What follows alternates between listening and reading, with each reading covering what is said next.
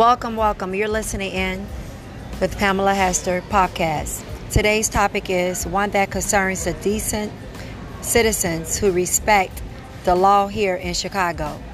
I have a special guest, Mr. Johnson. I will be asking him questions, and he will be feeding back, asking me questions, which is totally all right with me, no problem. Mr. Johnson, what do you feel about the city crime here in Chicago? Well, first of all, thank you for having me on your show. You're It's welcome. a pleasure. I'll make my answer very brief. When it comes to crime in Chicago, this crime that's been going on for many, many years has been aided and abetted indirectly by politicians and people in power. Later in the show, I will break it down so you have a better idea what I'm talking about. This is something that can come to a stop. You may not be able to eradicate crime fully, but it can be reduced drastically if the politicians and people in authority take the right action. All right, you said a lot there, and a lot of things did make sense. My other question to you will be, in our poverty areas, I'm not sure what area you live in here in Chicago. What do you think that we can do about the crime where it's really a lot of crime in our city of Chicago? For those that are facing the violence every day when they walk out of their homes and their apartments as well. You just mentioned certain neighborhoods that poverty exists. First of all, I must say this, education is key.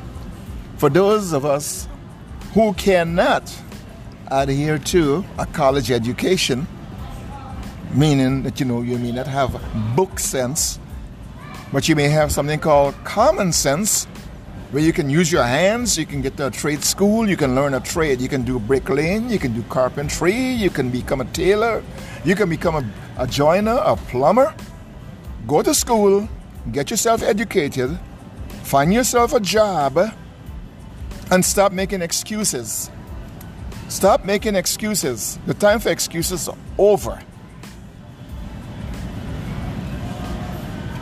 Okay, Mr. Johnson, I think what I was looking for, I understand a part of the education, but what I was asking you was, there's areas here in Chicago where people face crime every day, and you said education is a key factor, but right now it's not a key factor as of right now because they can step out of their homes and their apartments and they're facing crime right there. The shootings are going on. They're selling drugs on the city streets of Chicago. People are being murdered right there in front of their eyes, even our young children. I'm saying, how do you feel, or what do you think that can stop that? It's right on their block. What I think can stop this, I'm tired and disgusted of reading about an 8-year-old and a 10-year-old getting shot at midnight and 11 o'clock in the night. They have something by the name of curfew, which should be reintroduced. And this has nothing to do with black people and brown people. Many of these politicians love to talk about black people and brown people conveniently. That's for people who are ignorant and people who just cannot see further than their nose. Okay? The time has come, people should wake up. Enforce the curfew, respect the law, respect law enforcement. Stop talking about black people and brown people being discriminated. They had a simple law in New York that worked. They got rid of the law, and now look what's happening back in the streets of New York. Crime is coming in again like a cancer. When that law was enforced, something called stop and frisk, crime went from 100% down to 20%. And this is a fact. Look at the records and it's going to prove it. You got some points there. Well, my next question to you will be, how can we get more people involved in voting? And do you think voting is a key factor for stopping the crime when it comes down to picking the right politics for the Chicagoland area? First of all, people should learn to do the research when it comes to picking the politicians to go to Washington, D.C. A lot of these people are being brainwashed into believing that people of a certain party is the party for them. Unfortunately, that's not the case. Because it's proven in these so-called sanctuary cities and states, New York, California, and Chicago. Look at the crime rates in those cities, and you will see who are the politicians that are running those cities. Do the research. Next year is an election year, and you know what? You, the citizens, are the government. You have the power. You can make the demands to these politicians and so-called politicians, some of them, right? Tell them exactly what you need for them to do prior to the election. And if they don't adhere to their promises, then vote them out on a no confidence motion. Very well spoken. I have one more last question for you. Do you think that it is a lot of people say, oh, the people that's out here killing and doing all this crime really needs rehabilitation, that their minds are just not right.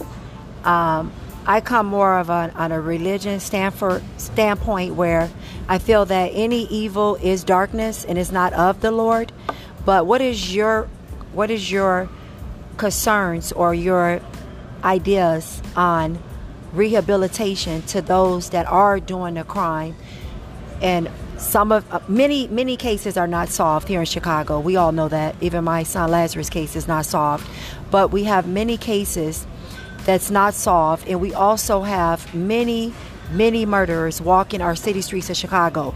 What do you think could be done to these people, these evildoers that are walking our city streets of Chicago, constantly robbing the stores, raping, killing and shooting and beating up people, taking their cell phones, anything that crime is around that it equals up to a crime to go to jail?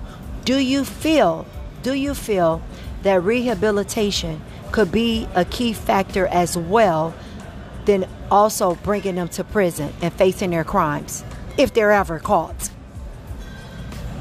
The people that need rehabilitation after being evaluated by psychiatrists and psychologists, yes, I do agree they need medical help.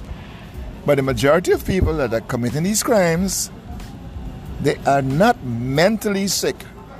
These are criminals, hardened criminals, who are grooming younger criminals into believing making a quick dollar is the easy way out. That's not the easy way out. It's the easy way into a jail cell or into the grave. On that note, I'm going to end here. This is to be continued. Have a good evening. Bye. Thank you, Mr. Johnson. Thank you for coming on to my podcast. I really appreciate it. To all of my listeners out there, please do share this podcast. A lot of good information was asked and also given back in to the question. So please do share. Until next time, you're listening in with Pamela Hester, Women of Wisdom Power. Peace, love, and joy to you all. Bye. Young lady.